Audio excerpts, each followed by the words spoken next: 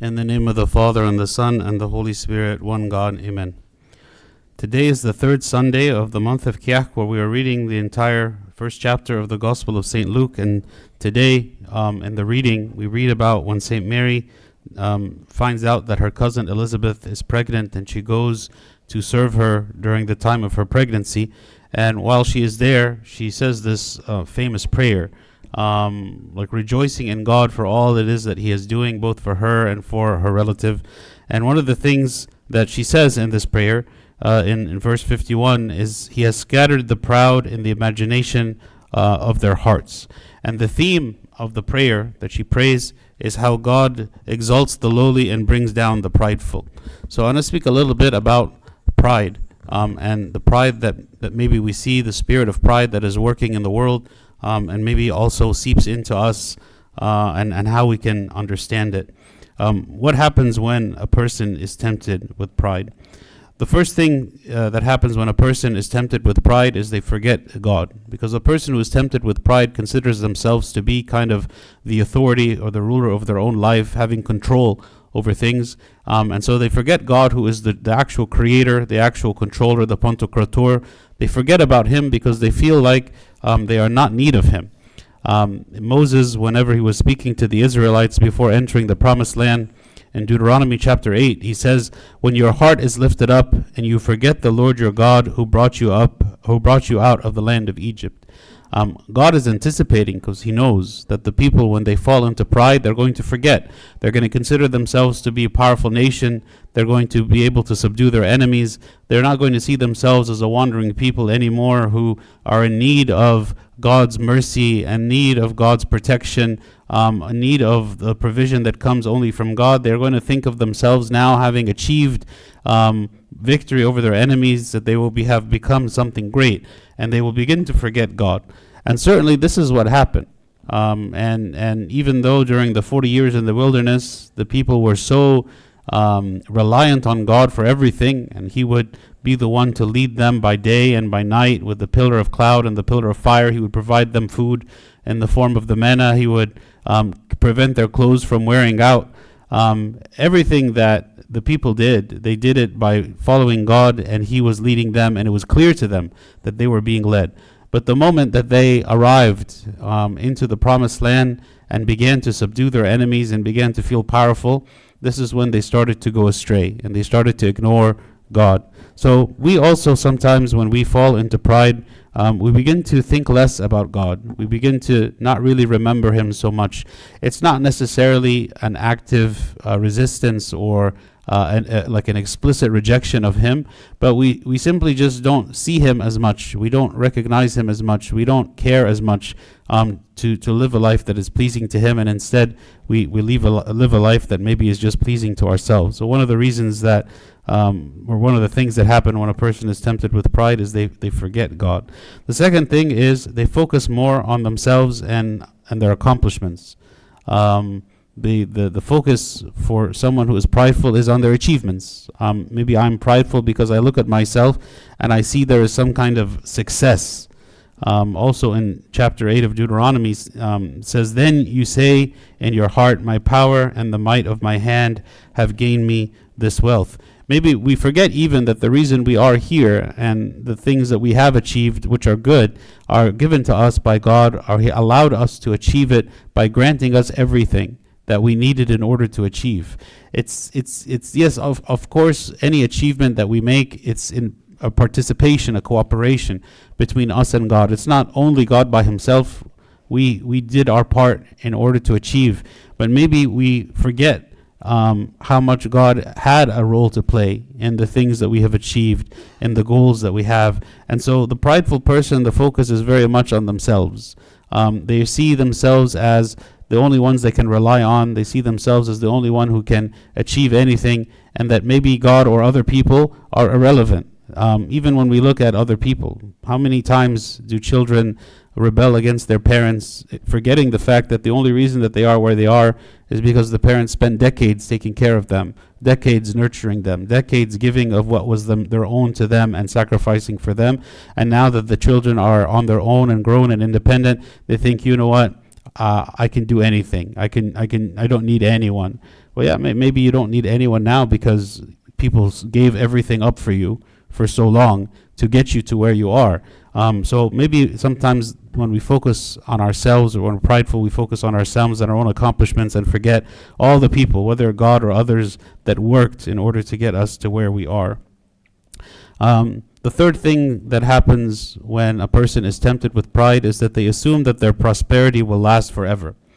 In Obadiah chapter 1, it says, "The pride of your heart has deceived you, you who dwell in the clefts of the rock, whose habitation is high, you who say in your heart, who will bring me down to the ground?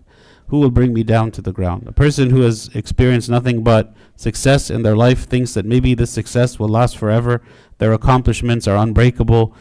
They are above reproach. Nothing can happen in the world to break them or to bring them down to a very low place. And so they find themselves believing that they are invincible and that they are secure in their position without the need of God. This is a person who is prideful. They don't see themselves in need of the mercy of God. They don't see themselves as being fragile or vulnerable or easily destroyed or easily broken. They don't focus at all on their weaknesses or see in what way they could fall, but instead they believe that whatever success they have achieved is something that is going to last forever.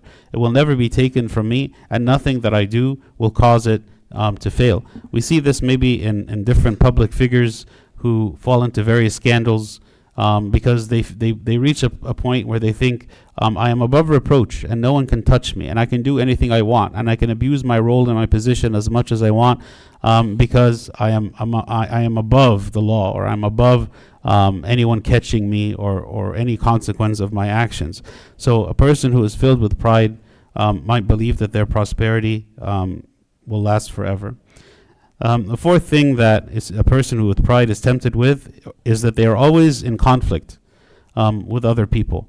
A person who is prideful is not able to make peace with others because they're not willing to yield. They're not willing to they're not willing to concede. They're not willing to compromise. In Proverbs 13 it says, "By pride comes nothing but strife." When people get together, of course, we know that there can be disagreements and conflicts. And how is it that these conflicts are resolved? If both people refuse to yield, if both people refuse to compromise, if both people are adamant that their way is the only way, then they will never achieve any kind of peace or reconciliation because each one is caring so much just on being right. And so a person who is prideful gets into many, many conflicts. And a lot of times this person who is getting into these conflicts is always blaming others. Maybe this person is getting into conflicts with so many different people, and yet they do not see that they are the problem. They see that everyone around them is the problem. Everyone around them is wrong. Everyone around them needs to change, but maybe actually they are the ones that need to change. So it's something we can ask ourselves, like, if I'm getting into conflict with so many people, why is that? Is it something about everyone around me, or maybe it is something about me? Also, a person who is prideful can manipulate others to get what they want. Instead of respecting the other, instead of being transparent and open, they see that other people are just a means to an end for them. And so if I manipulate, whether through deception or otherwise, or intimidation, other people, and get what I want from them, then this furthers my goals. It furthers my goals, and so because I don't have respect really for others, and I care the most about myself and my own goals, then I'm willing to do this, and I feel successful, and I feel like I've done something good because I was able to manipulate the people around me to get what I want. So a prideful person is in conflict with others and does not have a good relationship with others. The last point I want to mention is the prideful person never admits their faults. When God was rebuking the people for their sin and speaking to them about their destruction and what is it that would happen to them and their exile, the people, instead of repenting, instead of feeling sorrow for what is it that they have done to sin against God, they stood kind of adamantly against him, and they challenged him. It says, "All the people will know, Ephraim and the inhabitants of Samaria, who say in pride and arrogance of heart, The bricks have fallen down, but we will rebuild with hewn stones. The sycamores are cut down, but we will replace them with cedars. Essentially challenging God and said, if you destroy us, we will rebuild. If you fight us, we will fight you. The people who built the Tower of Babel built a tall tower thinking they could reach the heavens and kind of outsmart God. And if he were to send another flood on the earth, well, we can climb up our tower and be safe, and no one can harm us. And the prideful person thinks that they are even greater than God, they are smarter than God, they can outsmart him, and they know what is better for themselves than God knows. And for such a person, even great losses are often not enough to teach them lessons. One of the way that God teaches us lessons is through trials. But a person who struggles in pride is not easily taught through the losses that they might experience, and they do not apologize, and they stand kind of adamantly against anyone who disagrees with them, and never admits that they were wrong, never admits that they had committed a sin, never admits that they could have done something better or differently, and they always find a way to justify their actions. So these are just very quickly 5 points about what happens when a person is tempted with pride. The first is they forget God. The second is they focus on themselves and their accomplishments. The third, they assume that prosperity will last forever. The fourth, they are always in strife with others. And then the fifth, they never admit their faults. And so certainly the world is categorized with a spirit of pride and all these things. And so we ask God to protect us from this pride, to always humble us and to remind us that God is our Father and that we rely on him and submit to his will. And in this way we actually produce the best outcome for ourselves, trusting that God is loving and he knows what is best for us. And glory be to God forever. Amen.